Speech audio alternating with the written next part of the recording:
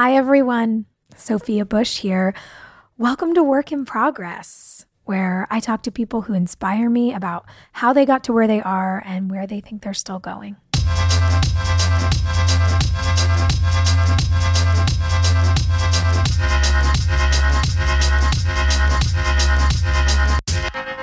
Today, I'm talking to Crooked Media's Jon Favreau. I'm a friend of their pod, so I was very happy he agreed to come and sit down on Work in Progress. We talked about his time as Obama's head speechwriter, how he got that job, what it was like to step into the Oval Office for the first time, his most memorable moment there, what made him decide to leave Washington, and of course, politics. Enjoy. So, I've been aware of you for such a long time because of working on both Obama campaigns. Yeah, that's right. I remember. And I remember when he was a senator and went on Oprah, and I was like, that guy is amazing. And so just in learning more about his world, knew that you were speechwriting. Mm-hmm. This is our first time actually like hanging out in person, which is fun. And your dog is here. It's like a real highlight for me. As usual, just throwing the ball around. Just being a cute little cutie.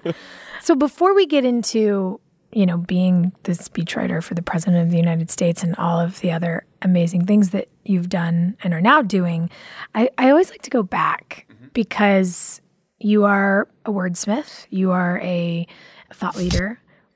Who is little Jon? Like, who are you as a kid? Not the rapper. Oh, man. Were you always wordy and analytical? And I was always wordy. Okay. My mom always tells a story that when she would push me around in a carriage in the store, instead of like pointing at toys, I would like point at books and try to like put books in the grocery carriage. Wow. And so I was always like a reader. I like to write from a really young age. Politics didn't really enter this, like fiction, little short stories. I did that when I was a kid. Do you remember any of them? I don't now. Huh. But I always, once I got into school, I always loved creative writing classes. And then for a while, I thought I was going to be a journalist. So I took some journalism classes in high school. Politics didn't enter the scene until much later. But I was a good kid. Played by all the rules, was not a... Do you think that's a Massachusetts thing or like the household you grew up in? I think I had really good parents who, I would not say they were super strict parents, but they were just, you knew when you had to be home and when you had to go to bed, all that kind of stuff. So I played by the rules. I was a little bit of a dork, I would say. Yeah, I was the same. I was just like, but I have to get straight A's, and of course I would never lie to my parents. Yeah, that's how I was. You can't break curfew, and who does that? Yep. I was a fucking nerd. I was at my buddy from high school's wedding a couple years ago, and his older sister had babysat us when we were kids. My brother and I. My brother's 3 years younger than me, and also a rule follower, and so my old babysitter's talking to my now wife, and my wife, Emily, is like, so what were Jon and Andy like to babysit? She's like, honestly, it was like stealing money from the Favreaus because the two of them at like 8 p.m. when they were little kids would be like, it's bedtime now. We're going to go brush our teeth and put ourselves in bed, and we can't stay up past this hour, and I'm going to read Andy a story, and then that's it. Amazing. Which that's the story my wife loves to tell now. But yeah, that was us as kids. Yeah, I remember I had babysitters when I was a kid who wanted to watch 90210, and my parents had decided I was not allowed to watch it because I was. And then who was it? Like either Kelly or Brenda had sex with the other person's boyfriend on the show, and my parents were like, "This is unacceptable." And then I wasn't allowed to watch it anymore. And I remember my babysitters in junior high being like, "It's fine though. Like you used to watch it. We can watch this show." And I was like, I know I'm going to get in trouble. Yeah, I was getting peer pressured into breaking the rules by my babysitters. So there's that. What was family life like? Like, were you and your brother close? Yeah, my brother and I are very close. In fact, when I moved to LA, we moved across the street from him. So he's an actor out here. But we were always very close growing up. My parents are the greatest parents anyone could ask for. My mom was a teacher. So, we all came home after school together and hung out, her and my brother and I. And my dad was in sales. And it was just a really close-knit family. We had a lot of fun. We laughed a lot. My parents always encouraged me to, told me that I could do anything that I wanted to do, made me believe in myself, and, let me make big, important choices, right? Like there was a time when I thought maybe I should go to a private high school instead of the public school, but all my friends were at the public school, and they said, if that's what you really want to do, then you should do that. And so they always gave me a lot of guidance, but sort of let me be free to make my own choices. And so I always appreciate them for that. How do you think that affects who you are today? Like, I think a lot about, for some reason lately, I've been really deep diving on early childhood development and psychology. I have no idea why. I don't have kids, but I'm so in it. And I think about what kind of a foundation, confidence that is given to you by, your parents or your teachers or the really influential adults in your life as a child, what that does for you as an adult. Yeah.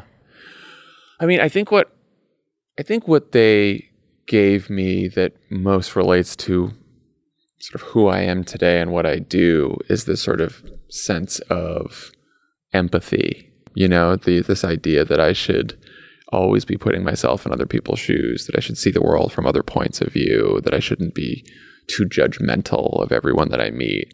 And, I think that's obviously those are important lessons for your personal life, but, I'm in politics, and I think it's probably a lot of my political beliefs stem from my family. And they, my parents weren't like overtly political. They were good Massachusetts Democrats. And, I can remember watching the 1992 presidential debates on the floor of our living room with my dad. And that was sort of like my first, memory of politics. But they were not too overtly political, but I feel like the values that they instilled in me are pretty progressive values. Yeah, that's interesting. My family avoided a lot of political conversation when I was a kid, but it was a lot of talking about values. Yeah. And for me, my grandmother immigrated to the U.S. through Ellis Island, came here on a boat from Italy, So there's that very kind of nostalgic, romanticized American experience. And my dad is Canadian, and I remember I was 12 when he decided to become a citizen. Oh, okay. And I made flashcards and helped my dad study for his citizenship test. Oh, that's cool. And so it was this really interesting thing where we had to talk a lot about what it meant. Like, what does it mean to be a citizen? What does it mean to be a concerned citizen, an engaged member of your community? Yeah. And for me, it was like, well, why does it matter? I had questions for my dad, like, why do you want to do this? Yeah. And, for him, I think a lot of it was, I can't imagine, God forbid, something weird were ever to happen. Like, my wife and my daughter are here, and I want to make sure I get to stay here. And it was very cool. Yeah, I imagine that's an incredibly formative experience, right? Yeah. Like one of your parents getting citizenship. Yeah. No, I mean... And now I'm like, wait, but my dad was born in Canada. Can I get a dual citizenship to Canada? I just want to have a passport just in case. Somewhere else, just in case. No, my dad's dad was a state rep in New Hampshire. And so, there was a little public service in our background, but it was also, all of my grandparents are, first generation Americans. And so we have this sort of immigrant story. And I think my parents both grew up pretty, working class, even a little poor. And so that was also instilled in me too, this idea that, this is a country where immigrants were welcome, our families were immigrants, but also, we can remember when we didn't have a lot. Yeah. And this is a place that offers opportunity, or at least should offer opportunity. So I think all of the sort of the political stuff was in the background, even if I didn't know it at the time. Yeah. So. And it is so formative. It is. Those kinds of experiences. Yeah. I mean, I remember asking my mom as a kid why we don't speak Italian in our house. And my grandmother, my mother's mother, refused to let her mom, so my great-grandmother, speak Italian to my mom because she wanted them to assimilate. Yeah. And because there was so much kind of tension and, not that it's in any way, shape, or form the same experience that people of color have had in this country, but like there were really charged derogatory terms that my family heard all of the time because they were these Italian immigrants. Yeah. And it's wild how in one generation you can lose your culture by trying to fit into another. I don't know. I think it's interesting. Do you know where your family came from? Your grandparents or great-grandparents? Greece, Italy, cool. And on my dad's side, French Canadian. Oh, and does your dad say A? A little bit. I does. have a few words that I say that people are like, "Are you Canadian?" Yeah. It's like sort of a half Boston, half Canadian accent. I know exactly what it is. That it's sort of the thing the people who are Canadian always are like, "Oh, you're Canadian," because I don't say Canada, I say Canada. Oh yeah, that's and a like there are just words like Toronto that you say, and sometimes they about like Canadians. Oh, my dad, hardcore. He's like, I do that well, what do you think about? And I'm like, Dad. Yeah. No, we're not Canadian, but I guess it's sort of the New Hampshire. Some of them they all came down from Quebec. Yeah. And then also you get a little of the Boston accent in there too, and then the Netherlands too. I'm a little bit Dutch, so that's cool. Those are all the. Yeah. I'm a little mix of everything. My dad's Montreal, but not French Canadian. I think my dad, like whatever my dad's Canadian family is, like I think generationally came over from Ireland. Okay. And really I've only learned that because I did the genetic testing. 23andMe. Yeah, before I knew they were handing over that data, and I was like, God damn it, I am such a data science nerd and I can't believe I got duped. But honestly, whatever. I was like, cool. What are you going to do with it? Like, I have no interesting information to offer you. Enjoy my background. Yeah. Enjoy my breakdown of, the different places. Historical migration. So, okay. Childhood is pretty idyllic. Family is great. There's influence in hindsight. You see how there's this sort of good citizenry and political influence happening. What is your first job? Because you weren't like writing for your first job, right? My first job, like first job out of college? No. Oh, I don't know. Job like, did you have a job in high school? Yeah. Well, first I was worked the cash register at CVS. That was the first one. Then the interesting job I had most summers in high school was I was a telemarketer at a local newspaper. What? Yeah, at the Eagle Tribune newspaper. You were selling newspapers over the phone? It was brutal. We were really good at it though. I did it with my. You get a script? I did it with my two best friends in high school. We would drive to the town next to us, and we would just do like 10-hour shifts with a bunch of other people. Just where we rolling would send calls. Sell newspapers all over New England. So to this day, when I go back home, I'm from north of Boston. But I go to Maine, I go to New Hampshire, and I like see these newspapers. I'm like, I remember when I sold that newspaper. That's so great. It was a good practice for like, door knocking and politics and organizing and stuff because people would hang up on you. They'd say awful things to you. Just, like what people do to telemarketers. But I did that all through high school. I think it was by my senior year or junior year, I had my first internship that was political in the State House in Massachusetts, in Boston. And I worked for actually a Republican state senator. I guess it was my first year in college because he had gone to Holy Cross where I went to college. And so I interned in his state senate office. And I really enjoyed the internship and I enjoyed politics. And then I started thinking about that more as a possible career option. What was it? What kind of woke you up there? I mean, I had always been interested in, I did like student government when I was in high school. And then... And you were involved in College Democrats, right? I was involved in College Democrats. I started becoming, sort of passionate about specific issues in college because I was a political science major, I was a sociology major. And then, there's like a real tradition at Holy Cross of community service, and so Worcester is the city where Holy Cross is located in, and we'd go out into Worcester and I volunteer at the local welfare office, try to make sure that welfare recipients, their rights were being upheld. And so we worked with some, lawyers to advocate for people getting welfare. And I started doing projects like that and thought, it's great to do all this service, but there's sort of bigger laws at stake here. And there's decisions being made by people, hundreds of miles away that are impacting people's lives in the community. And if we can change those laws, then we can make an even bigger impact.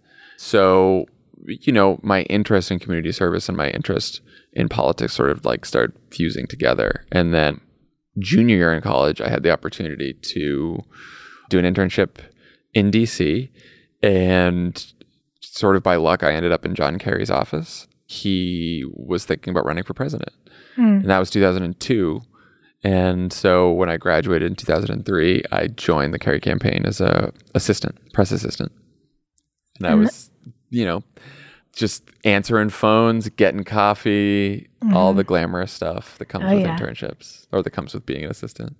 Oh, yeah. I remember, before college, but in the summers in high school, I had to work for my dad. And my dad was like, you are going to do the worst jobs there are, because that's what the real world is. And I was like, okay.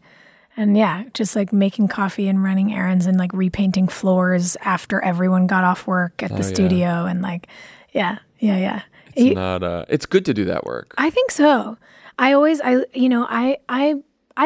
millennials, and I think Gen Z is also pretty amazing. But like my one caveat is like, guys, just because things look cool on Instagram, like you don't start there. Like you have to be the coffee runner.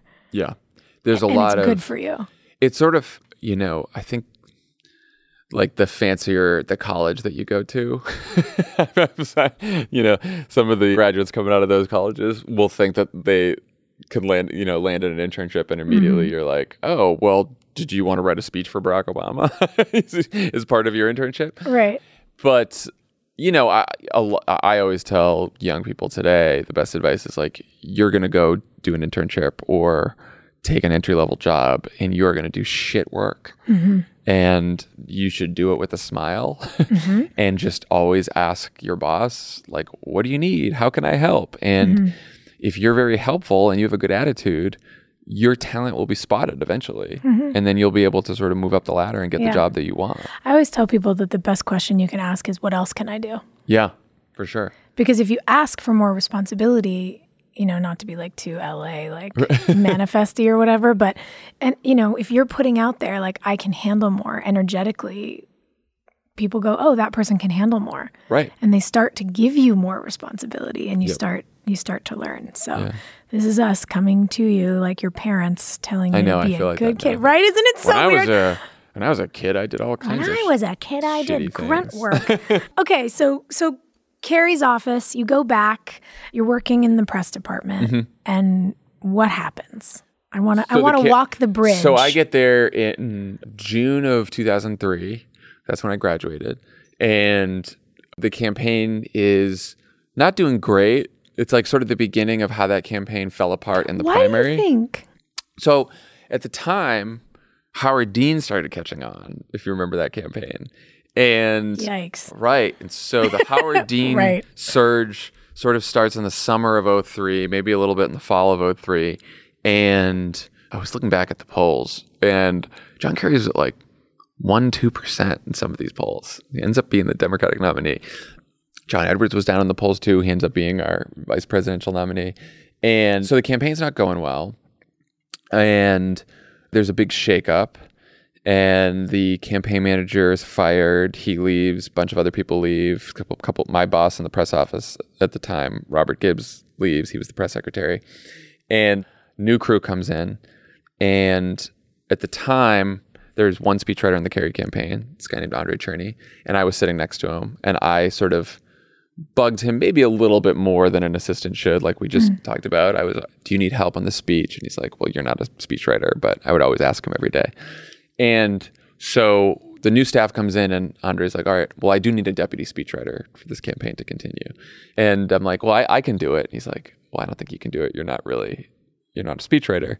And then the new communications director, this woman named Stephanie Cutter, she looks around and she's like, well, look, we don't have any money.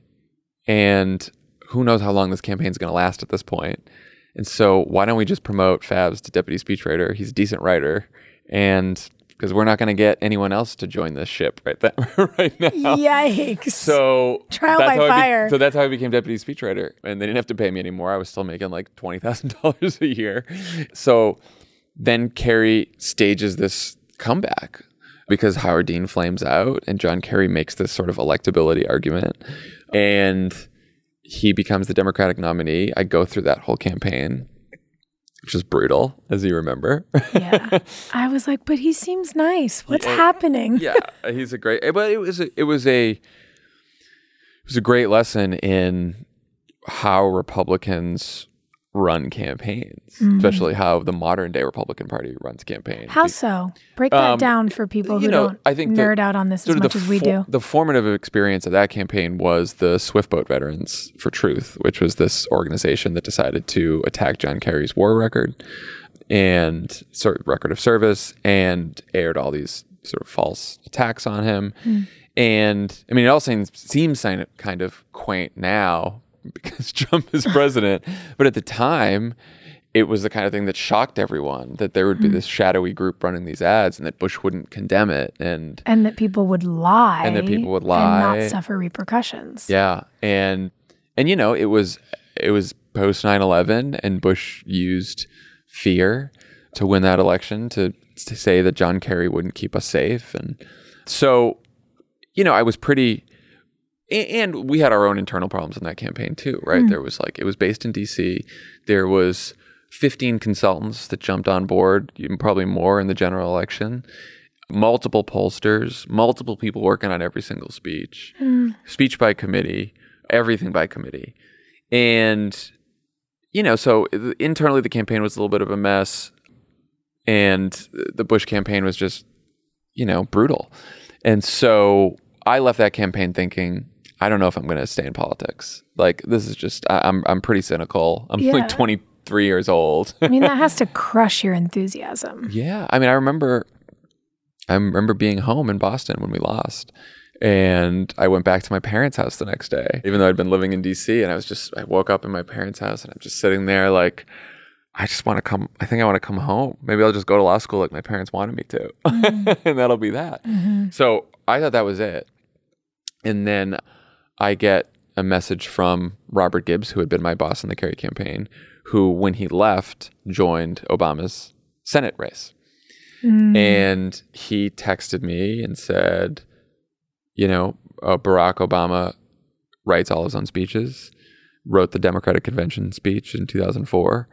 But now that he's a senator, he's going to need to learn to work with someone on his speeches because he doesn't have time to do it all himself. He's going to have to delegate. So would you be willing to come in and sit down for breakfast with him and see how it goes?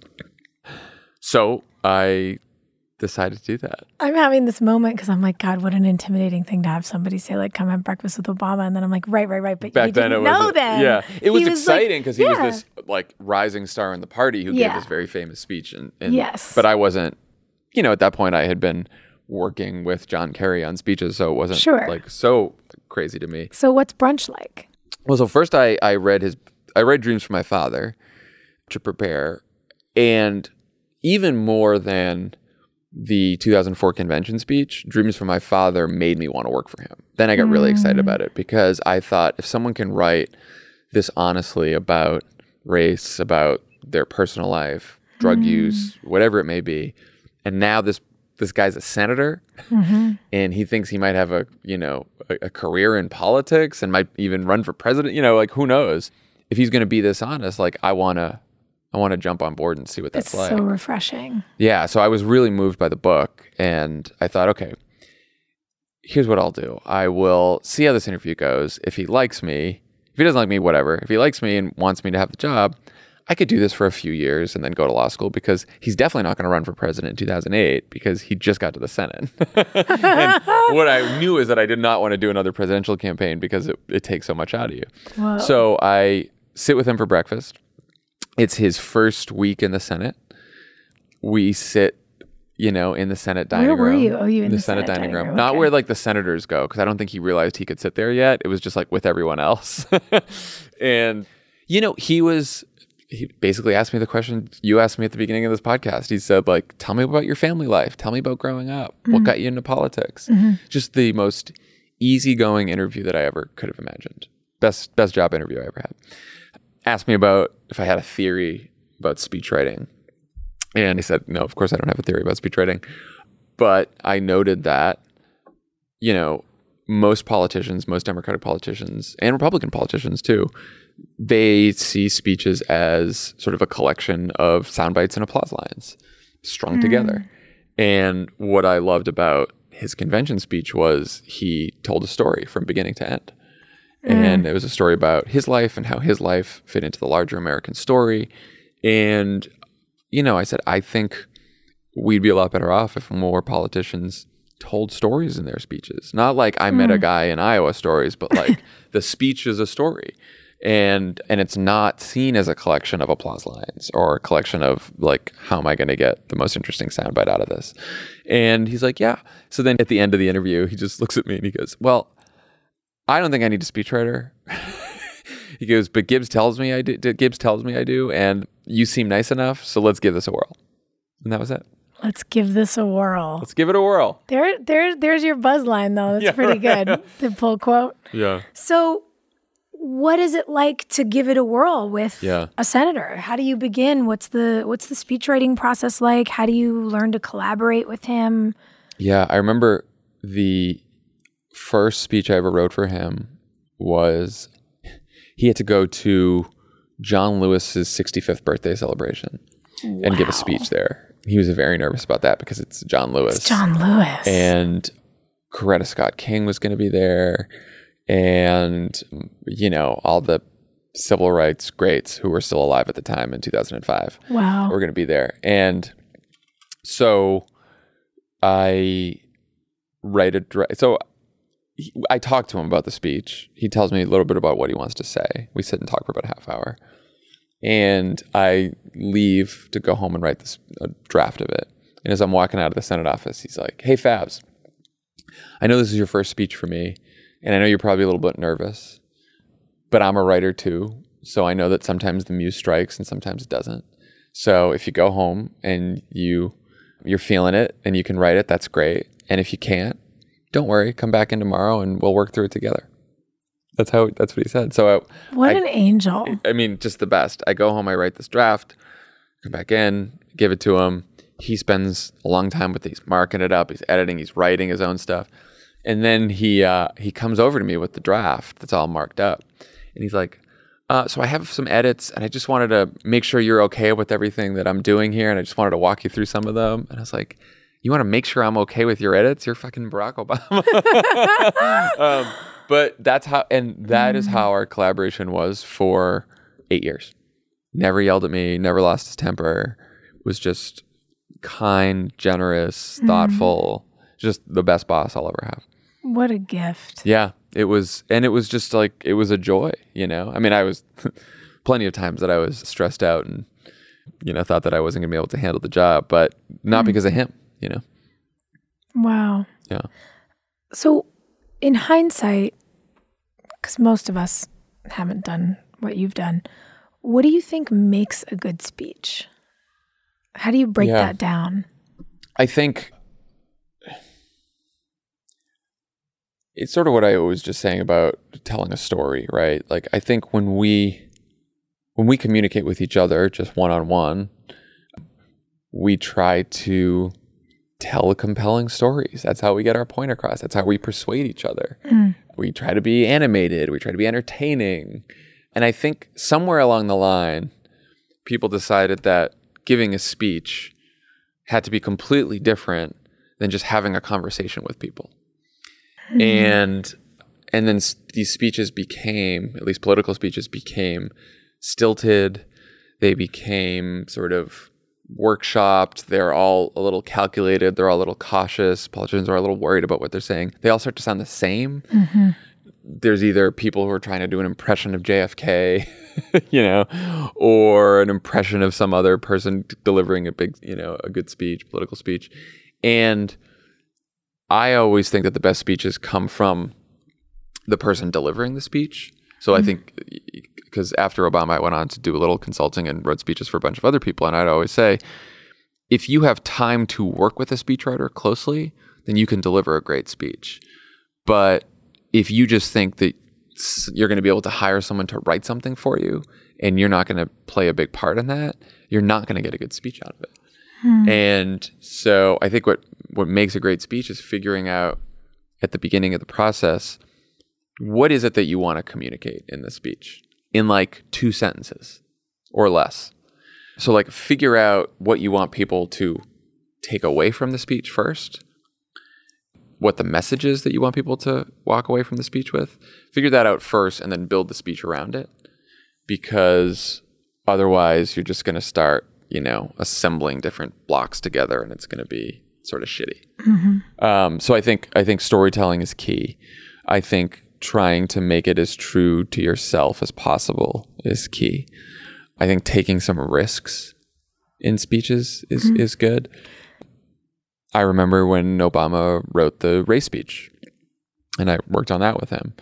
And, the parts of that speech that I wrote, or parts that any politician could have written, the parts that Barack Obama wrote, which was most of the speech, were lines like, I can no more disown Reverend Wright than I can my white grandmother, who also said things that made me cringe and uttered racial stereotypes that made me cringe. When I saw that line come back from Obama in that draft, I was like, well, I could have never written this line.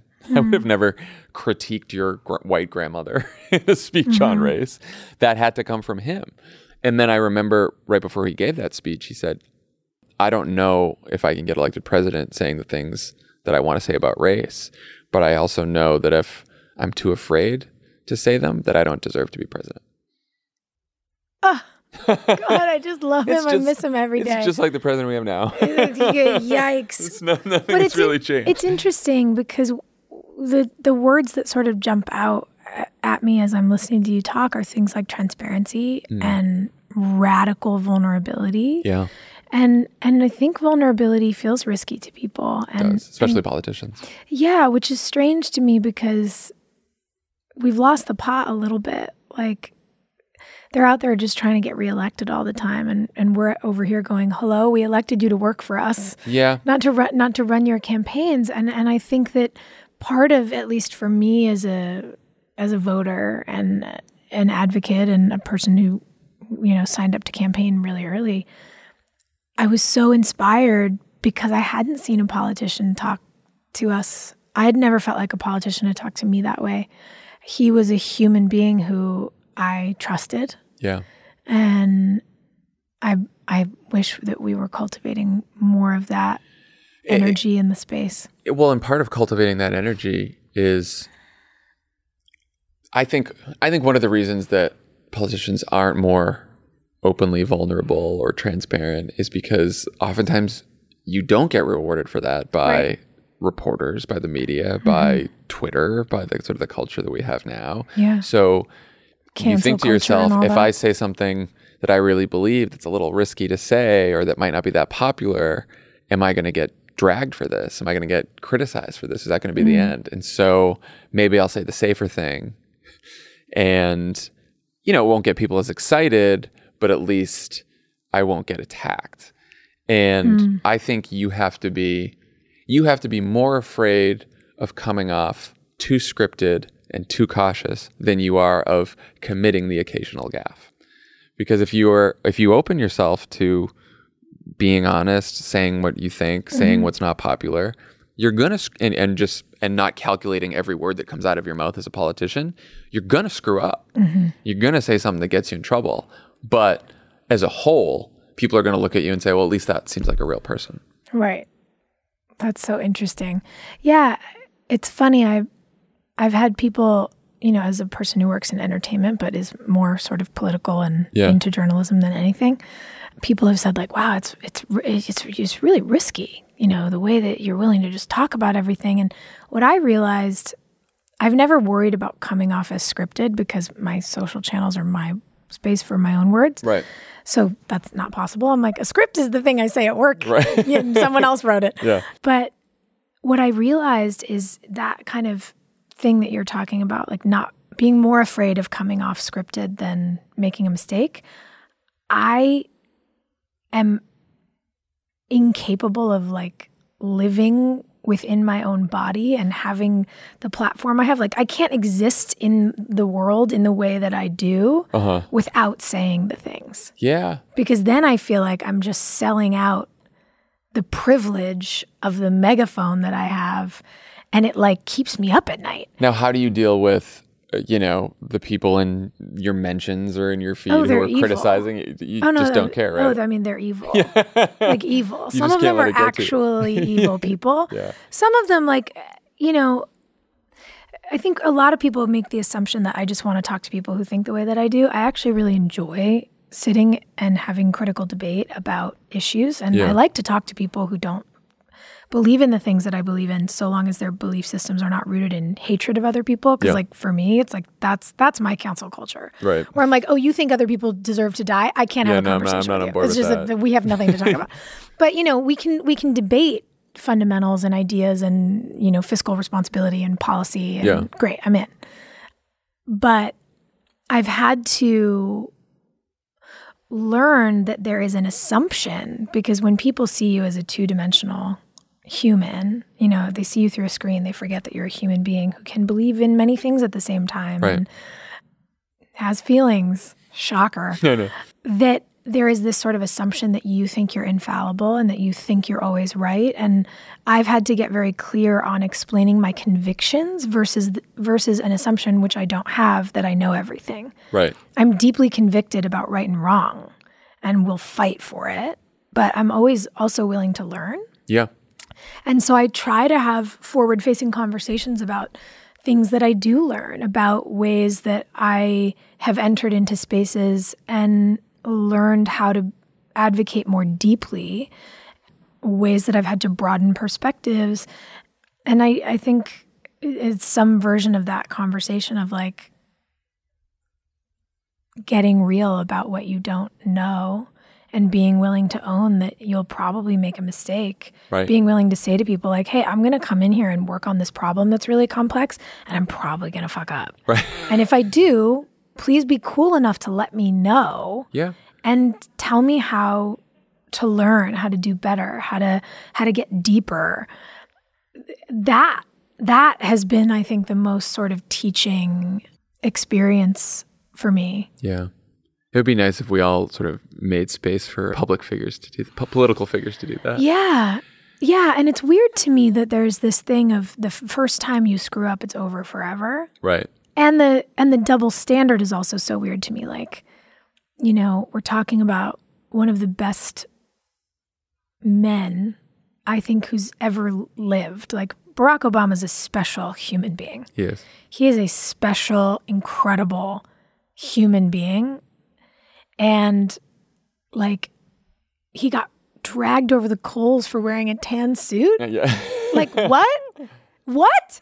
Well, what is look, happening? And now you see what's going on, and there's this unevenly weighted scale for some reason, because it's like people who are good, we hold to these ridiculous standards, and then people who are bad, we're like, but they're bad, so we expect them to fuck up all the time. And I'm like, but except what about when it's affecting everything in the world? Yeah, I think it's funny. Like, not a fashion choice, like no, our future. I remember it's after the 2012 convention speech. So he was running for re-election. We work on this speech. He delivers it at the convention. Bill Clinton had gone the night before. Bill Clinton delivered a fantastic speech in defense of Barack Obama's record. That was sort of the speech that everyone remembered. And Obama goes the next night, gives the speech, and we get some bad reviews for the speech. And, we love criticizing the press, from our podcast, and we did in the White House. And so we fly out of North Carolina the next day. We're on the plane, and we're all complaining about the press coverage of the speech. And I keep going because I'm like yelling about Politico, because that's what I did back then. And I'm going on and on and on. And at one point, Obama looks at me and he's like, hey, man, how do you think I feel? He's like, I wake up every single day knowing that at least half of this country thinks I'm doing a shitty job, and a bunch of them don't like me. He's like, and it sucks. He goes, but you know what? I'm president of the United States, and at some point, leadership is learning from criticism, seeking out other viewpoints, but then you got to actually make the choice. and let the chips fall where they may. And he goes, and you just got to keep moving forward and making these decisions. It's like, if a decision comes to my desk, the desk of the President of the United States, it means that it was such a difficult decision that no one else in the entire federal government or maybe in the country could have made the decision. And so often I'm left with two bad options, but I have to decide which option is worse than the other option. And no matter what I choose, I'm going to get a lot of criticism. And he's like, you have to learn from the criticism and be open to it, but you can't let it paralyze you. And you can't worry about what everyone says about you all the time. You just got to keep moving forward, knowing that you're doing the best you can. It's Hillary Clinton that says that great quote, take criticism seriously, but not personally. Oh, I haven't heard that, but that's a great one. Talk about, being people vilified face criticism for existing. And I love that, to take any criticism you're met with seriously, but not personally is I think such a good piece of advice. Yeah. And I can't imagine how wild it must be. And it is interesting too, now I think especially more on the left, you see like this hypercritical analysis of every decision everyone's ever made. And I'm always like, hello, they had to make a choice. Yeah. Like there was an A and a B, and you're mad about A, and those people over there are mad about B, but there was no C. There was no option C or D. And I think we forget, to your point, the immense amount of pressure that leaders are often put under. And I do this because now that I'm out of the White House, I've gone back and tried to look critically at every decision that Obama made. And there were some decisions that, there were mistakes. It was he got criticism beyond the tan suit that he deserved at times, for sure. Oh yeah, for sure. But when you really dig into it, you're like, well, we could either have done this, which people didn't like, or we could have done this other thing that people really wouldn't have liked, And sometimes you're also governing within the constraints of a system where you're president and you don't have a magic wand, and I think that's partly what we're all sort of relearning now. I mean, one worry I had is, even when Obama was elected, is that it was sort of this transactional view of democracy, right? Which is Barack Obama comes along, he's exciting everyone, he's inspiring, all these young people come out to vote for the first time. And the belief was, all right, I'm going to give you my vote, and then I'm going to go back to my life, and you're going to go to the White House and you're going to fix everything. Yeah. And you're going to deal with it. And I did my part, and now you go do your part. And I hope what people are now realizing is that's not how politics works at all. Yeah. Because yes, Barack Obama could have focused more on down ballot races. Yes, he could have done more to build up the party infrastructure. He could have done more to campaign on his priorities while he was in the White House. He could have done all these things for sure. But government doesn't work. No president can succeed unless there is a country of 300 plus million people who are willing to be active in politics and keep pushing every single day. We have to be actively engaged. And no matter who we elect next time, if it's not Donald Trump, like that Democratic president, even if that Democratic president has a Democratic Senate and a Democratic House, we still have to be paying attention every day. We still have to be knocking on doors. Because so many of the systems are broken. That's right. So many of the policies are broken. We're going to have so much to clean up. I mean, the fact that President Trump just opened up uranium drilling in the Grand Canyon. I'm like, what the fuck is what's happening? You have to pay attention to everything all the time. You have to pay attention everywhere. And so I think... And it's not just because the systems are broken either.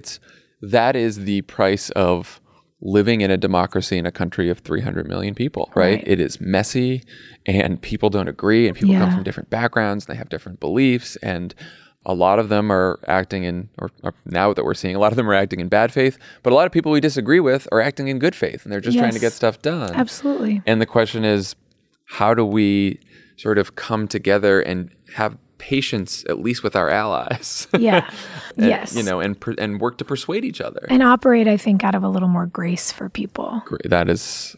Yeah, grace is a big one.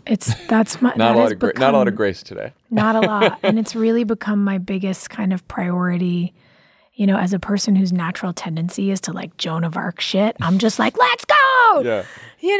I really, in the last couple of years, have had to reassess the way that I behave in my personal community versus the way that my opinions can, I would imagine, feel in an outward community where that sort of tenderness and long forms, 6-hour dinner conversation to pick apart these ideas. That doesn't exist on the internet. Right. And I went, oh, I have to figure out how to bring some of my natural desire for grace and tolerance into the way that I communicate in this space that by nature is more short form. Yeah. And that was like part of the reason too, where I went, okay, I'm a slow learner. Sometimes I've learned when it comes to things I should be doing. And I think that's why finally years into people being like, you need to do a podcast. I was like, okay, you're right. I mean, it took me a long time to learn that now when I have an opinion to offer that might be a little nuanced or complicated, instead of picking up the phone because I'm on Twitter all day long, instead of tweeting it, which I know is going to be a problem because no matter, Twitter doesn't do nuance or subtlety. I'm like, well, I do have a podcast. I can just talk about it on the podcast. And you can unpack it. And it's like, I don't need to be posting all kinds of opinions on Twitter every day because the fights don't do anyone any good. The debates don't really do anyone any good. You can do that somewhere else, like in person, Yeah. I think it's a great resource for articles, for sharing that's how information. I get all my news, for sure. Same. But I'll write a long form Instagram post that I generally am going through then and changing every word and to an ampersand, trying to get like every extra character I can. People are like, you really write long things there. I'm like, well, you should listen to my fucking podcast. but there just does need to be more nuance and attention to detail, and giving people a break. I think let people up off the mat. A lot of people are just trying, and they should be open to criticism. But if someone's trying and someone's trying to act in good faith, put yourself in their shoes, give them a little break, and then still criticize the person if they need to be criticized, but don't necessarily make it personal. Don't go after people's motivations all the time. Yeah, I think I think we'd all do a little better. You know what? You and I should just run like a something where we're like, guys, if you're going to enter into this space, this is how we're going to do it. We're going to make everybody nice. Like in my head now, I'm writing a show where like a bunch of angry political people go to a therapy retreat. And like, we're the teachers. It would be really fun. A lot of therapy. The irony that as I'm sitting here recording these sponsorship spots, I'm actually drinking a Four Sigmatic drink is not lost on me. Guys, I was so happy when I found out they wanted to be a sponsor of Work in Progress because I have been a fan of their entire product line forever. I found out about Four Sigmatic from some friends who work in the wellness industry, and as they've expanded their line, I've literally ordered everything they've ever made. Also, in case you were wondering, as I tell you about all of these mushroom supplements, Four Sigmatic does not actually taste like mushrooms, and their coffee is made with 100% organic Arabica beans. So Four Sigmatic products are all about the healing and nutritional properties of mushrooms like reishi, chaga, lion's mane. These are these incredible little packets that you can put in your coffee, and they also make all kinds of great teas and other drinks and elixirs. And the whole point is that these things are super good for your brain. They help with focus. They help with energy. And I'm obsessed. Any of you who follow me on Instagram who watch me make my very complicated at-home latte will know that multiple packets of Four Sigmatic go in that bad boy, and it's delicious. So you guys are in luck. They're giving the Work in Progress audience 15% off your first Four Sigmatic purchase. You just need to go to foursigmatic.com/Sophia or use discount code Sophia at checkout.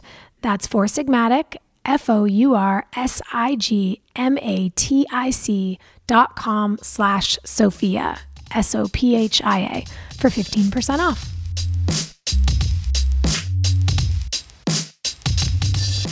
Okay, so as we talk about how to write and communicate and be graceful and nuanced and critical, God, I love critical thinking, and I'm scared we're not teaching it to people anymore, but that's a separate conversation. All of those ideas do come back to great oration, to speech writing, and you've mentioned a couple of Barack Obama's speeches, the 2004 DNC speech and his speech on race and his 2012 speech. Is there not just his, and obviously those are highlights, but is there a historical or a recent speech that really just stands out to you? Is there something that kind of like rings the dinner bell for you? It's pretty depressing that there's not a recent one. I mean, same. Or there might have been one that impressed me that it's sort of skipping my mind right now. I mean, I think my favorite speech of all time is Robert F. Kennedy's speech at the, there's two parts of it really. There's the speech that he gives, the impromptu speech that he gives the night that King is assassinated, which he just sort of does from a few notes in the back of a truck.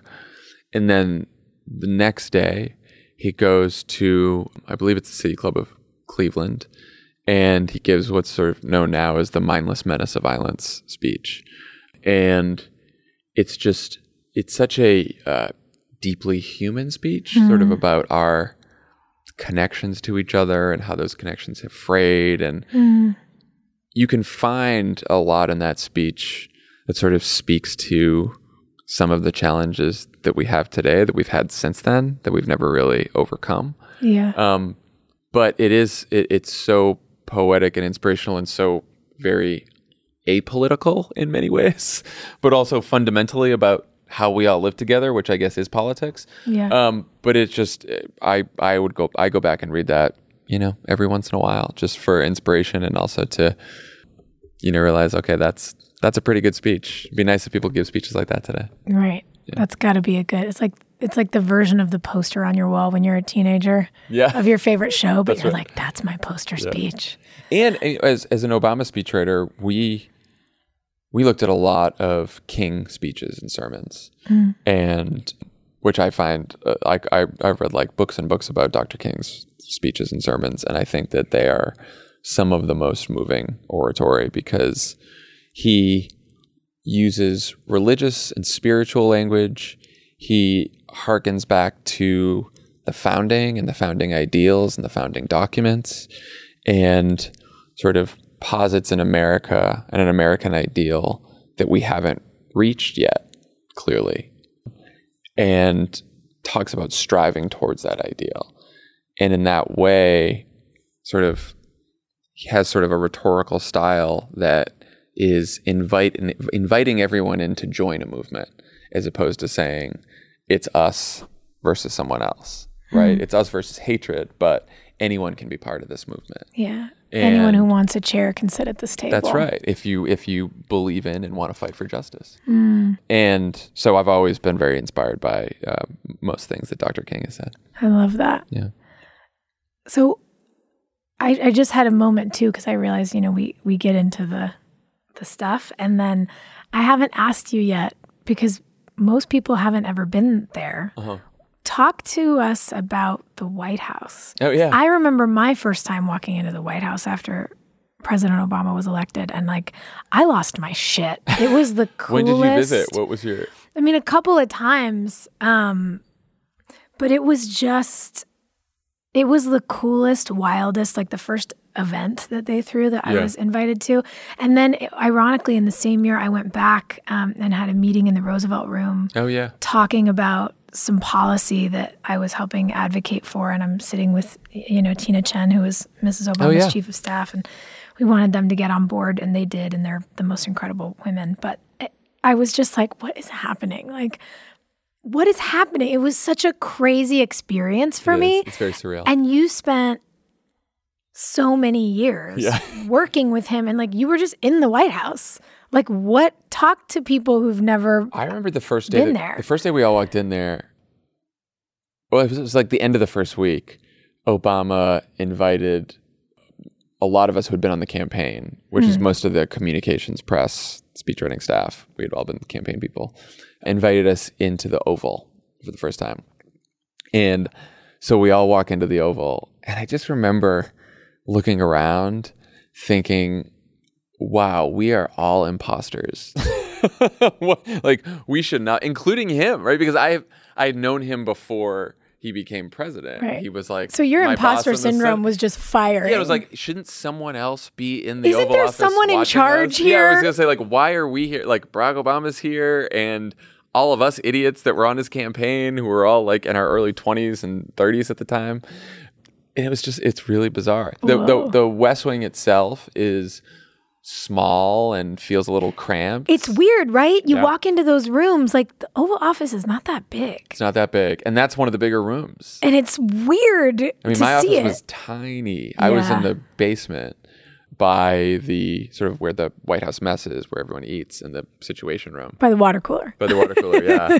And I had no windows in my office. And, there was no cell service there. So your personal phone didn't work. Yikes. We had our White House email. I was basically stuck there all the time. I was I would throw on a suit and tie to go sit in a basement windowless office and work for 10, 12 hours a day. Wow. At a computer. But it's just, you never get tired of seeing famous people and dignitaries walk through the White House. Right. I remember after, I think it was some disaster that happened, some natural disaster that happened, and Bill Clinton and George W. Bush did an event with Obama to sort of raise money. And just watching 3 presidents walk around in the White House, I was like, what is happening here? And they're just shooting the shit. Yeah. And you're like, what's going on? I got dinner once at the mess, and it was 7:00 at night, and not a lot of people were there, and I was just working late as usual. And as I'm getting dinner, out of the Situation Room walks a tour, and this tour was Jay-Z and Beyonce. Oh my God. And I'm just I have my tray with my chicken fingers on it, and I'm just looking at them and that was cool. Yeah. What a trip. So there's moments like that. I'm also in my head, I'm thinking about your basement office and you being stuck in there and there's no windows and you're in a suit and tie and sometimes probably why am I doing this? Yeah. And so because now I'm directing the movie in my head where the young speechwriter tightens his tie and grabs the pages and runs up the stairs to the Oval Office to tell the president. Yeah. How does it work? Yeah, What's the communication? It wasn't like the West Wing at all. When do you go up there? What happens? Usually for big speech, you'd try to get time on his schedule to be able to go meet with him and talk about the speech. And so I'd go into the Oval with whichever other writers were working on the speech and, the communication staff, the political staff, the policy staff, whoever needed to be there.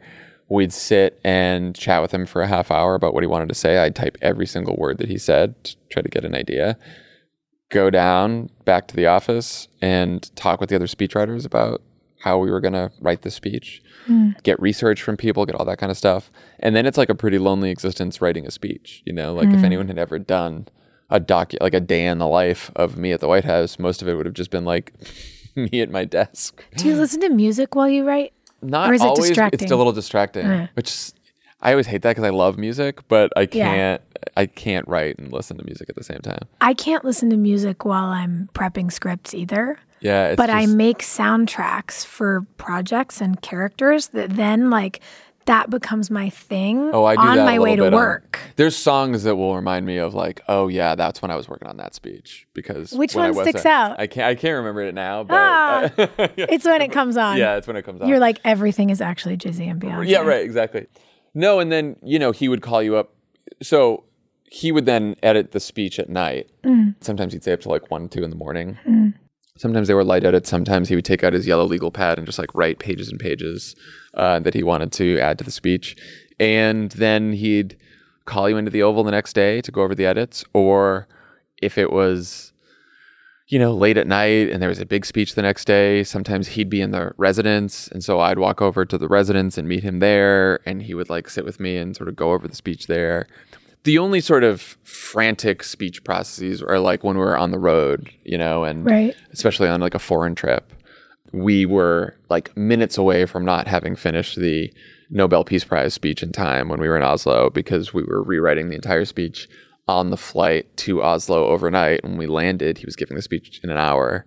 And so we were last minute making edits on the plane. I was sending edits into the prompter as he was walking up on stage. That was the closest we got to not having a speech.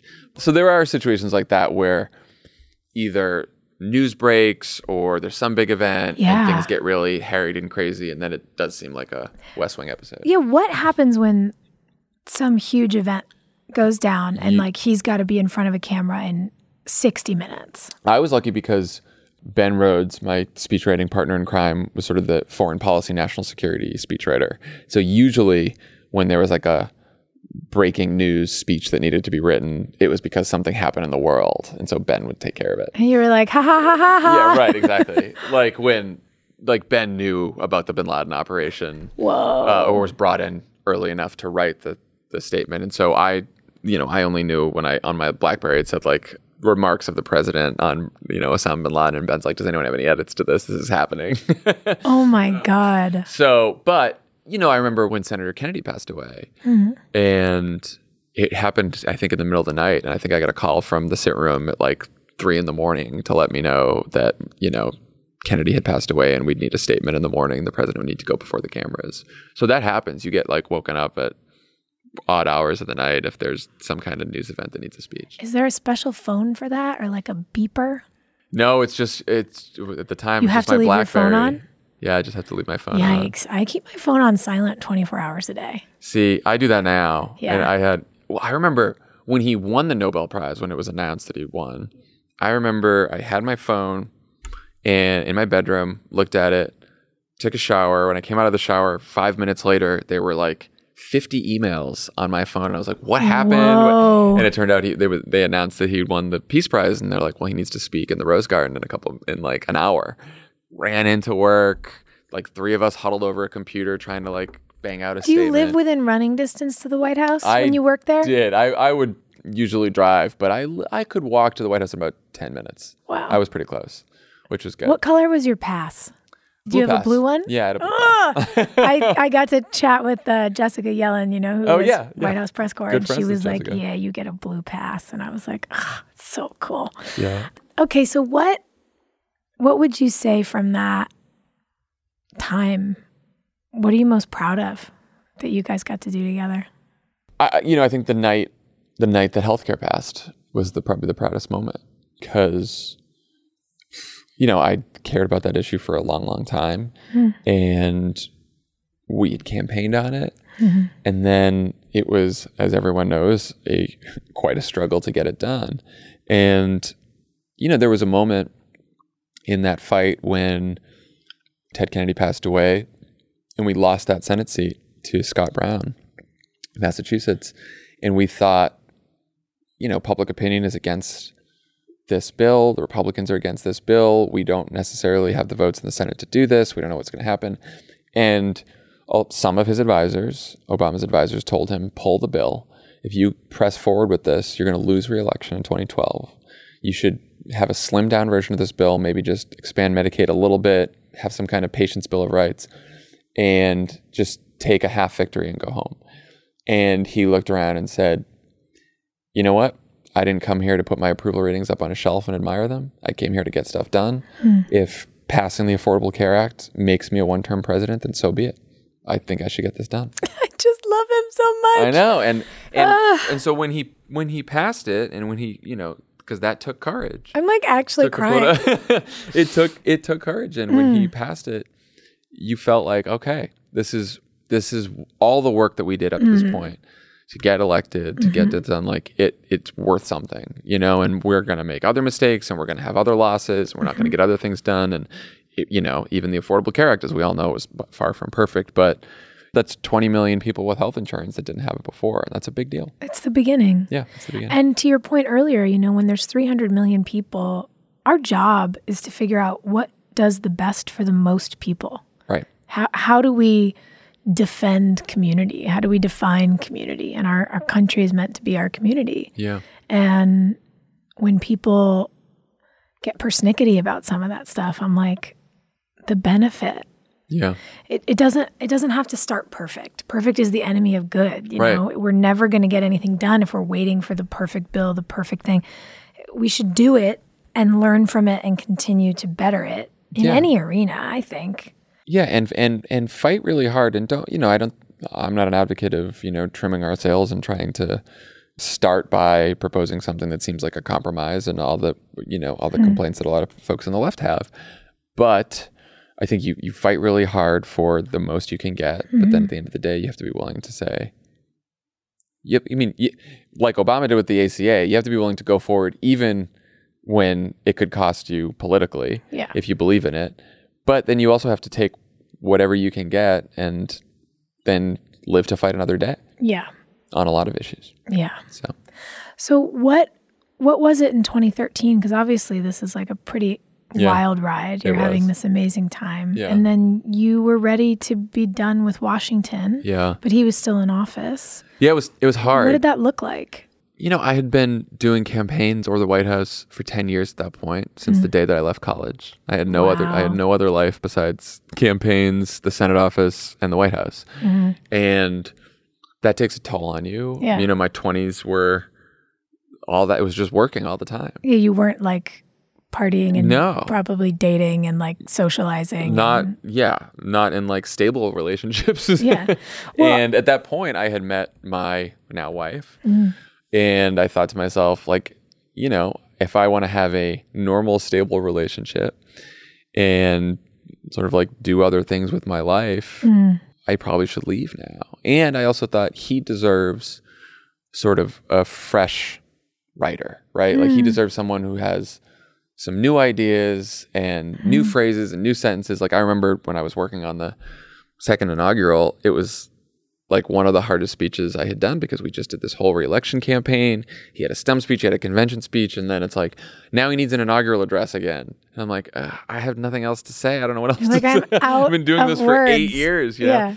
And it's like when really good showrunners end their shows when their shows are still good. That's right. Instead of like eking out another couple years. But it's funny, we had been in LA for some kind of fundraising swing, and on the flight back, I told him, he was like, oh, so you always love when we go to LA, and you always talk about like, do you want to be like a screenwriter? Is that what you want to do? And I was like, someday I thought, maybe I'd want to write a pilot or write a screenplay. And I told him, I was like, I'm actually thinking that I might leave and just sort of pursue other opportunities at some point. And it was so hard to tell him, but he was so understanding about it. And he's like, you got through the re-election and that's good. He's like, as he said, as your boss, I don't want you to leave. He's like, but as your friend, I understand why you should. So it's okay. Now, I was one of the first people of that crew to say that I was leaving. I think by like the time the 7th close staffer told him after the re-elect that they wanted to leave, they probably didn't get off as easy, but he was pretty cool about it. And I was ready. I was just. And then you moved here? And then I stayed in DC for another year or two because I had just met my wife and she was like, I'm not ready to move to LA right now. I just moved to DC. And then I started a small consulting firm with Tommy Vitor, and we were writing speeches and doing communications for nonprofits and people like that. And then at the same time, we were both writing a pilot for a television show. We wanted to write about a bunch of young people on a campaign in Iowa was our idea. And we had no idea what we were doing. So we wrote this pilot and thought that we would come to LA and shop it around. Lovett had already been out here. He did 1600 Penn. We're like, well, Lovett came out and got a television show, so we should be able to do that too. So I moved out to, Tommy moved to San Francisco. I moved to LA. We kept our consulting business. The pilot did not go anywhere. And then, I got really sick of consulting really fast just because I love writing speeches and we had great clients because we got to pick and choose who we were writing for. But, it just wasn't the same, and I miss politics. And I miss being involved, and I miss making a difference. And that was around the time that Bill Simmons, who I knew because he also went to Holy Cross and is from Boston, said, why don't you do a podcast on my network about politics? Because I'm looking to have some political coverage in addition to sports and tech and culture and all the other stuff that we do. So Pfeiffer and I, and then eventually Tommy and Lovett all started the podcast with him. And that was like the first, I hadn't even heard about podcasts before that, really. I'd heard Bill's podcast, but that was about it. I wasn't like an avid podcast listener. And how was that? It was great. I mean, I was like, I don't think we're going to be any good at this. We just started shooting the shit about politics and it sort of worked. And then, obviously the show shifted a great deal between right after the 2016 election because we thought we were doing a show that was just being pundits about politics. And then sort of Hillary losing made us all realize, oh yeah, we're not out of this. And we don't want to be out of this. Like we have to be in the fight here. We have to be in it. And so what would you say on the, obviously in the forward space, you're having conversations on the podcast, but you're producing this thing. You're thinking about the impact you're making on the world. 2016 happens and everybody gets rocked. Yeah. What about the sort of mission statement changed? Like how did the way you thought about the podcast and the media brand really change? A couple things. One, we always joke about this, but we're out of the prediction business. So we don't like to talk about what, and sometimes we talk about what might happen, or at least tell people the options, the things that might happen, but we don't like to really predict.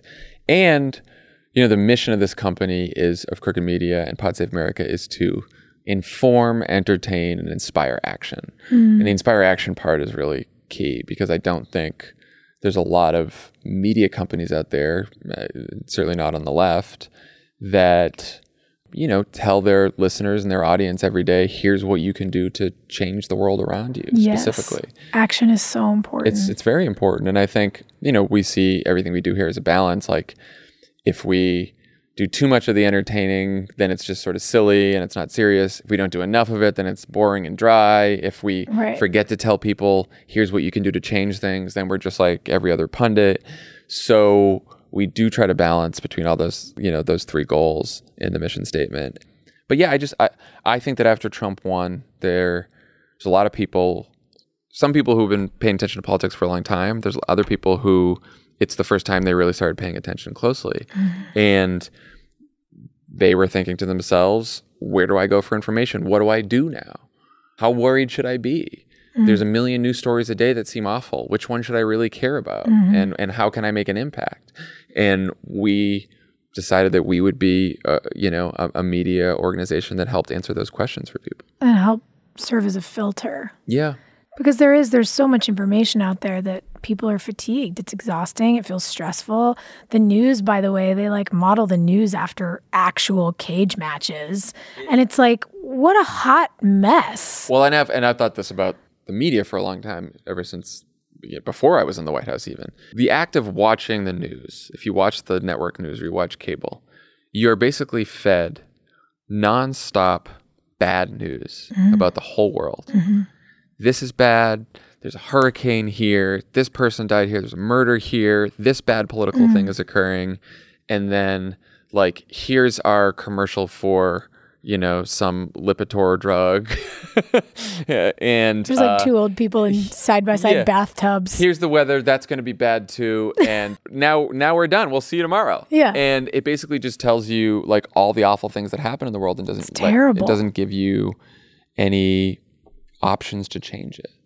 And, I thought, wouldn't it be great to have a media company where we talk about the awful things that are happening in the world seriously, but we actually give people a way out. And where you can talk about good that's happening too. Yeah. We can't turn away from what's bad. We can't, act like ostriches and stick our heads in the sand. But it's also really important to highlight what good community work is being done, what incredible activism is happening, the change that people are making and demanding in their spaces. And that's not being Pollyannish either. It's because that's life-giving. Why would you keep fighting if you didn't have hope that it could work? Yeah. And that hope comes from pointing out all the ways it's worked in the past and is currently working today. That to me is the key.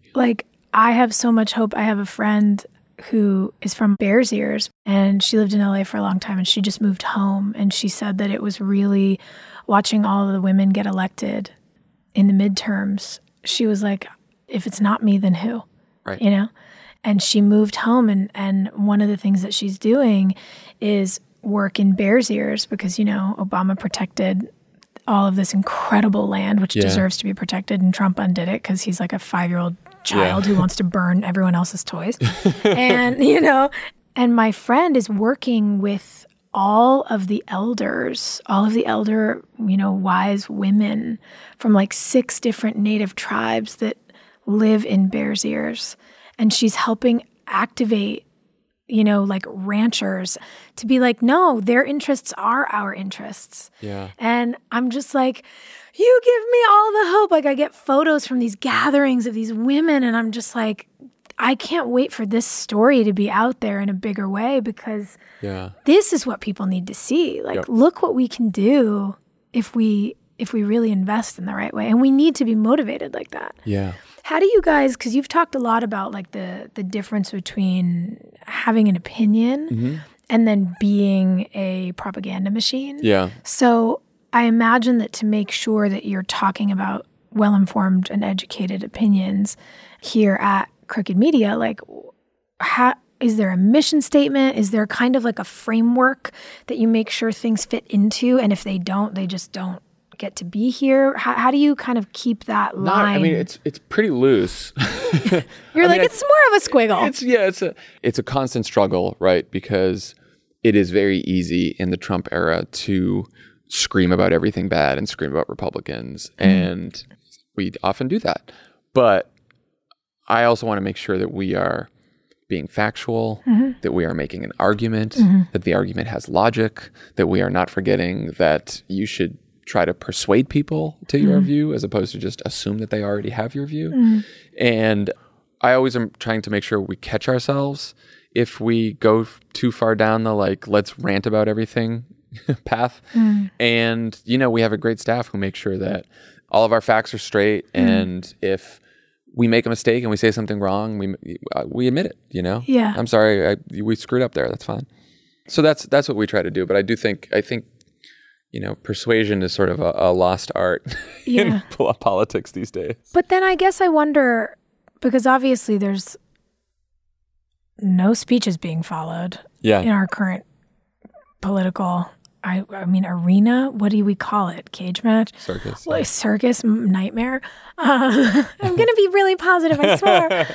But like thoughts for you, especially with your background, like Trump as an orator or as a babbler, I don't know what we want to call him, but like, why is he successful? He can't say words.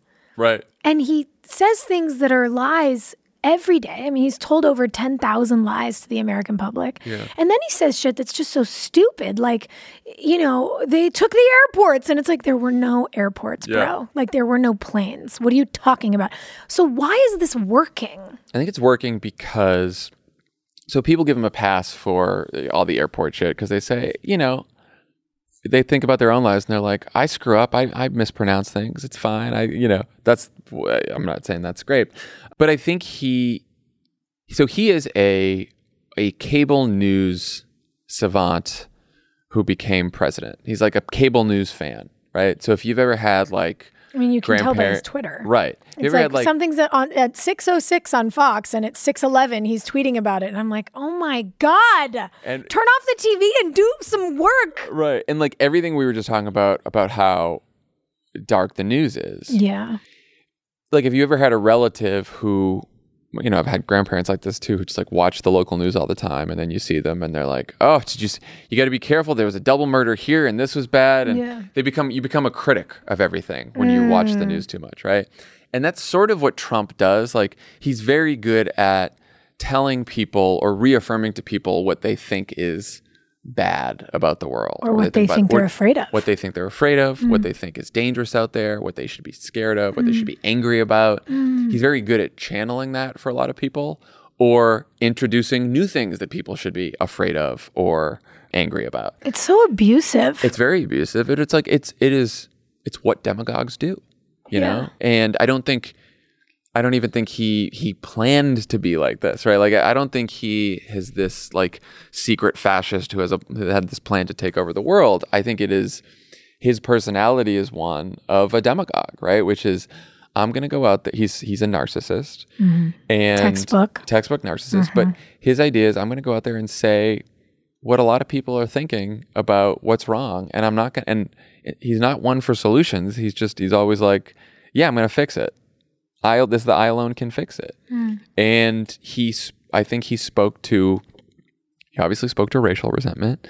He spoke to xenophobia, and he spoke to the frustration that a lot of people had with the political system not producing results for a long time. So how many years of the media saying that all politicians are a little bit corrupt in both parties, and Washington is a broken place, and special interests control everything, and politicians in both parties have run those ads, right? And so here comes Trump saying everything you know about politics, everything you hate about politics, everything you hate about Washington, I am outside that, and I don't give a shit about those people.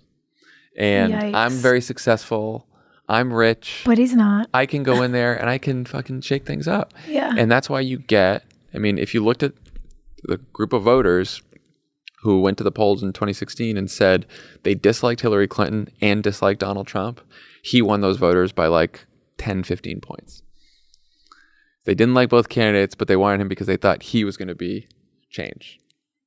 Yikes. And so but I think the silver lining there is now he's president, and he's been president for 4 years. And it's so what he bad. loses, what he can't have in 2020, which he was able to have in 2016, is I'm outside the system and I can go in there and fix things and shake things up, because now he's had 4 years to do it.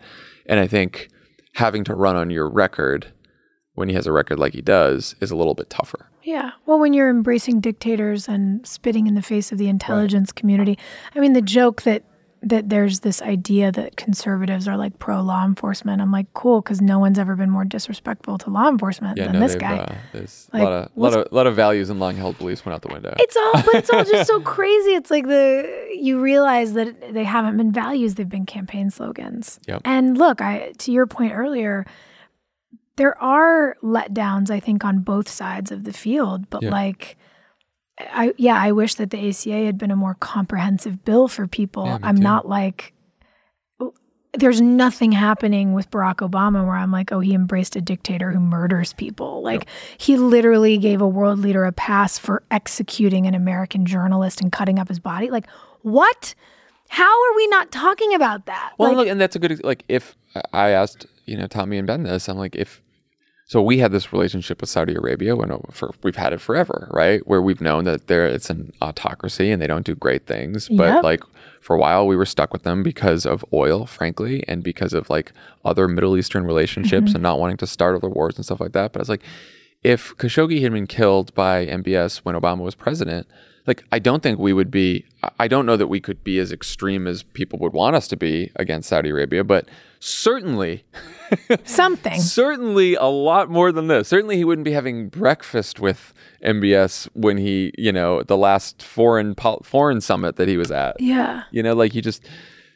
There's obviously political constraints for every president. Yes. And disappointments for every president, but this is unique and different and dangerous. Well, we do seem to forget that presidents have to exist in the world that exists, not in the world that we want them to create for us. Right. But yeah, this is wild. This is a wild. It's just a wild thing to witness. I'm like, wow, everybody who has ever said they believe in something has apparently been lying if this is going to continue. Okay. Yeah.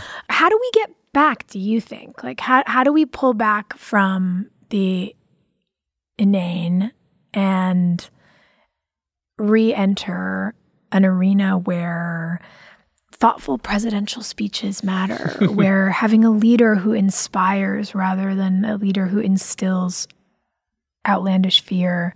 How do we rein it in? It's on every single one of us, and we have to be paying attention. We have to be paying attention and being involved. I really do believe. I mean, it sounds almost trite, but I think we have to. In some ways, the country gets the politics and the government that we deserve, and I don't think that we deserve this right now. No, but nor do I. It should be a wake up call to everyone to, be involved in politics. Is an everyday struggle. Democracy is an everyday struggle, and that means everything from donating to candidates to making phone calls to knocking on doors to pushing our leaders when the people we vote for aren't going far enough or aren't doing what we thought that they were supposed to do, pushing them harder on it. And that's, all of us have to do that. Yeah. I've got the Senate on speed dial. What's that? I've got the Senate on speed dial. See that? When I'm stuck in traffic, I'm like, here we go. I think it's make some calls. And then I do think it's the attitude of, what we were talking about earlier, which is being somewhat patient with each other, right? Like sort of showing that grace that you're talking about. Like, I think all of us could use a little more of that. And part of that is meeting people in person, debating this kind of stuff in person. Like, I do think there's this sort of toxic online culture and cable media and all that kind of shit that it's easier, it's faster, but it's not a substitute for a bunch of people getting together and organizing together and knocking on doors and being involved in politics together. Organizers are my heroes. Me too. And when someone who's an organizer throws criticism at me, I listen and I want to learn from it because I know that person's been in the arena. And even if we don't agree, I know that they're trying, when like a random person who's, just not trying throws something at you, then you don't listen to it as much. But organizers are heroes. They really are. Yeah. So you talk about paying attention and being informed when there's this much on fire. Yeah. How do you guys, I mean, you as a person, but I'm also curious about how Crooked Media as an organization, like, how do you keep up with all of this? How do you make sense of all of it? This is my problem. I'm like on my phone, on my Twitter feed all day long. I'm just like constantly consuming news. And it's all about trying to filter out what matters most, which I always think about. Like sometimes there's scandals, but you think, okay, how many people are affected by this issue at any one time? And so like, is the census rigging scandal the sexiest scandal? Not really, but is it going to matter if we have a census undercount and political power is shifted for a generation? Yeah, a lot. So we should talk about it. Yeah. And how do we start telling stories around that are interesting enough that they activate people who might have otherwise said, like, I don't care about the census. It's like, no.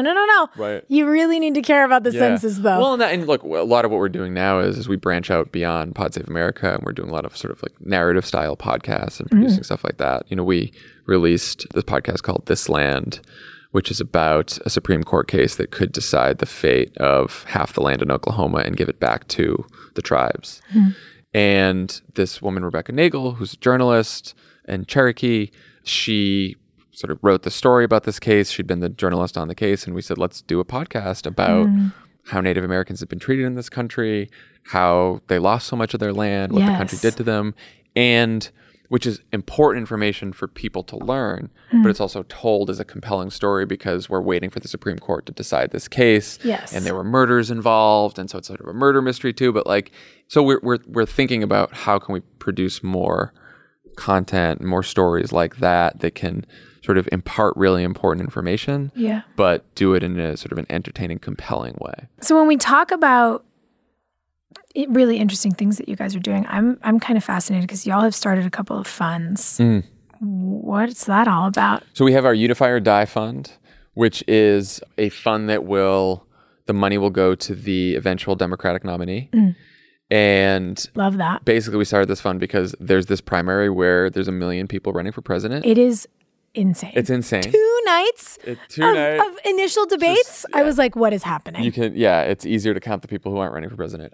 And so having been on campaigns before, what happens is when there's an incumbent president, the incumbent president just raises money all day long. Yeah. The Republican National Committee is raising money all day long. They have, more than $100 million on hand already. Yikes. We know what these candidates are raising. They're raising $5, $10, $15, $20 million. I feel like Jeff Bezos owes us. Yeah, he does. Like, shouldn't he just be like, whatever the RNC has, I'll double it. Cut the check, yeah. Just cut a check, bro. You wouldn't even notice it was gone. Yeah. The problem is honestly with that, I mean, people can give unlimited contributions, unfortunately, to super PACs and committees and stuff like that. But what the candidate themselves can control, there's obviously fundraising limits with it. So all these candidates running for president are going to spend all their money battling it out with each other. And by the time we have a nominee, that person will have almost no money in the bank. And so the idea is let's get a big pot of money so that when we finally do have a nominee, they just get it. And I like that. If you want to donate and you're still not sure who to donate to of all the primary candidates, this is a great fund to donate to. Yeah. I mean, we're probably going to do similar fund. We also have a gerrymandering fund too. Oh, good. Called Fuck Gerrymandering.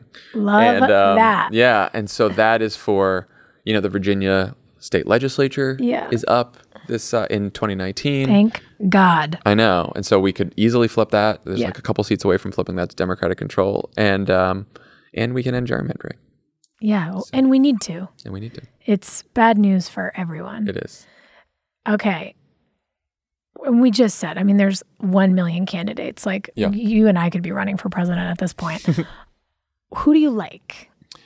Yeah, honestly, as I mean, we're trying not to play favorites here at Crooked Media. It doesn't have to be one. Even it if could you be like, you could say 5 and it would still be. Even if you gave me, truth serum and asked personally, I've never had a tough time picking a candidate until now because I have been impressed by a bunch of them. I've been really impressed with Elizabeth Warren's campaign. Me too. I just think from a mechanics perspective of what you have to do to win an election, message, policy, organization, digital, all that kind of stuff, she's sort of nailing it. She's great. And I think Kamala Harris is incredibly charismatic. She's tough as nails.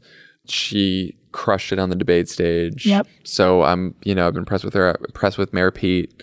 Yep. I think we talked a lot about sort of having the courage to say what you believe in, being yourself and putting yourself out there is vulnerable. And there he was on that stage saying, I screwed up in South Bend. I didn't get it done. I'm sorry. That's exciting. I have I love Joe Biden because I worked with Joe Biden in the White House and he's a good and decent man. And I think he has, his campaign has had some problems and he's had some problems. So I don't, I have a personal affection for Joe Biden, but we'll see how his campaign goes. We did a documentary. This is one of those moments where I embrace the grace and I'm just like, I'm just going to let you talk. No, I don't have to add to this. It's a tough one. And then, we did a documentary. Our first documentary at Crooked Media was about Beto O'Rourke's Senate race. And so we got to know him a little bit. And, he's been struggling to break through in this race, but he is an earnest, kind, decent human being. I did a bunch of fundraisers for him in Chicago. Yeah. He's a great guy. He's unbelievable. And, he's an example of someone who's incredibly talented who I think hasn't been running as good of a campaign as he probably could. Well, and I do hope that what winds up happening for him, like I would love to see him get some real Senate experience. I would love to see him be elected to many offices over the course of his career. And I do think, to your point, like maybe it's just that he's a bit green for this arena, and that's okay because he's still adding some real integrity to the space at this point, and I think that's great. What I've told, every campaign candidate who's ever looking for advice. Do they all call you? No, not really. I just... they do not call. You made a face. You're like, a lot of them call. No, a lot of them call. That's cool. I would call you if I was running for office. I'd be like, I need to ask you 647 questions. I'll buy you a coffee. In this race or any race, and I say this on the pod all the time, in a field that is this large, this talented, this diverse, if you are running for president, you need to have an argument about why now? And why are you different than all of the other candidates on that stage? What unique qualities do you bring to the race at this moment in time? And why is it important at this race at this moment in time? And that message has to be so sharp and so clear from the get-go that, even people who are just casually paying attention to politics can recite it and know what you're about. And you look at the field now, whether you agree with her or not, whether you like her or not, everyone knows what Elizabeth Warren's message is. They know what she stands for. They know what she's about. Yep. You know that Pete Buttigieg is generational change. That's his deal. He's the young mayor, right? That's his thing. So those are two candidates that I think have sort of nailed the message part of it. And I think if you really want to be successful, and there's plenty of time for other candidates to nail that too, but if you want to be successful, especially in a field this large, you need to have those answers. Yeah. So. Okay, last question. Cool. And we talked a little bit about this. I think when you have amassed some kind of public success, there's a big assumption that you have it all figured out. Yeah. And in my experience, everyone's still trying to figure it out. Yeah, for sure. And that's why the podcast is called Work in Progress. So what in your life, and it could be personal, professional, political, it could be about your dog, what feels like a work in progress to you right now? I think, my mom always used to tell me, everything in life is a balance. It's important to always have balance, strike balance in your life. And I think I'm still struggling with that because I care a lot about politics Sometimes I think I care too much about politics. Sometimes I am too involved in the news. I'm reading too much news and I'm not paying enough attention to my personal life, my friends, my family. So I do think figuring out that balance between caring and working on all the stuff that we were just talking about and also just sort of enjoying life, that's my work in progress. Yeah. You know? Oh, and I I get think that. it's, you know, part of it is just, I tell myself, well, we're in the Trump era and it's sort of all hands on deck and what else are you going to do? But then when I'm having fun and away from it and I'm unplugged, there's always this like feeling of guilt that like, oh, I shouldn't be having so much fun. I should be paying attention. So you sort of go back and forth. I get that. Yeah. I think I'm starting to give myself a little bit of grace when I do unplug. Yeah. And I'm like, I can't do it every day. Like cell phones need to charge. Right. Yeah. So if I'm a battery, and we are these sort of like walking, talking batteries, right? Like you can run out. And so I've given myself a little more space finally to not feel that guilt if I take a day or 2 days off. But then what happens is like on day 3, I'm looking at everybody going, what did I miss? What's going on? That's how Send me the best 10 articles. But I also love it. We went to Maine for the 4th and we were there for a couple of days. And I was like casually looking at Twitter, but I mostly put my phone down. And then we get on the plane to come back here and I like dive in because the pod was Monday. And it's like 20 minutes on Twitter. And I was just like, I felt more informed, but my blood pressure was already on the rise. And I'm like, well, I'm back and a million things have gone wrong and everything seems awful and here we go. Here we go. Yeah. Another week. But you know what? I'm glad we're paying attention. I think it's important. Obviously, I'm like the biggest super fan ever. And you know, if you guys like need a coffee person, I would come and do that. Of course. Just to hang out. Yeah. Be like, what else do you need? Well, thanks for coming by. Yeah, for sure. This was fun to do. Thanks. Cool.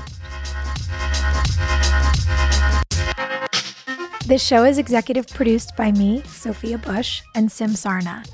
Our supervising producer is Allison Bresnick. Our associate producer is Caitlin Lee. Our editor is Josh Windish. And our music was written by Jack Garrett and produced by Mark Foster. This show is brought to you by Cloud 10 and Brilliant Anatomy, powered by Simplecast.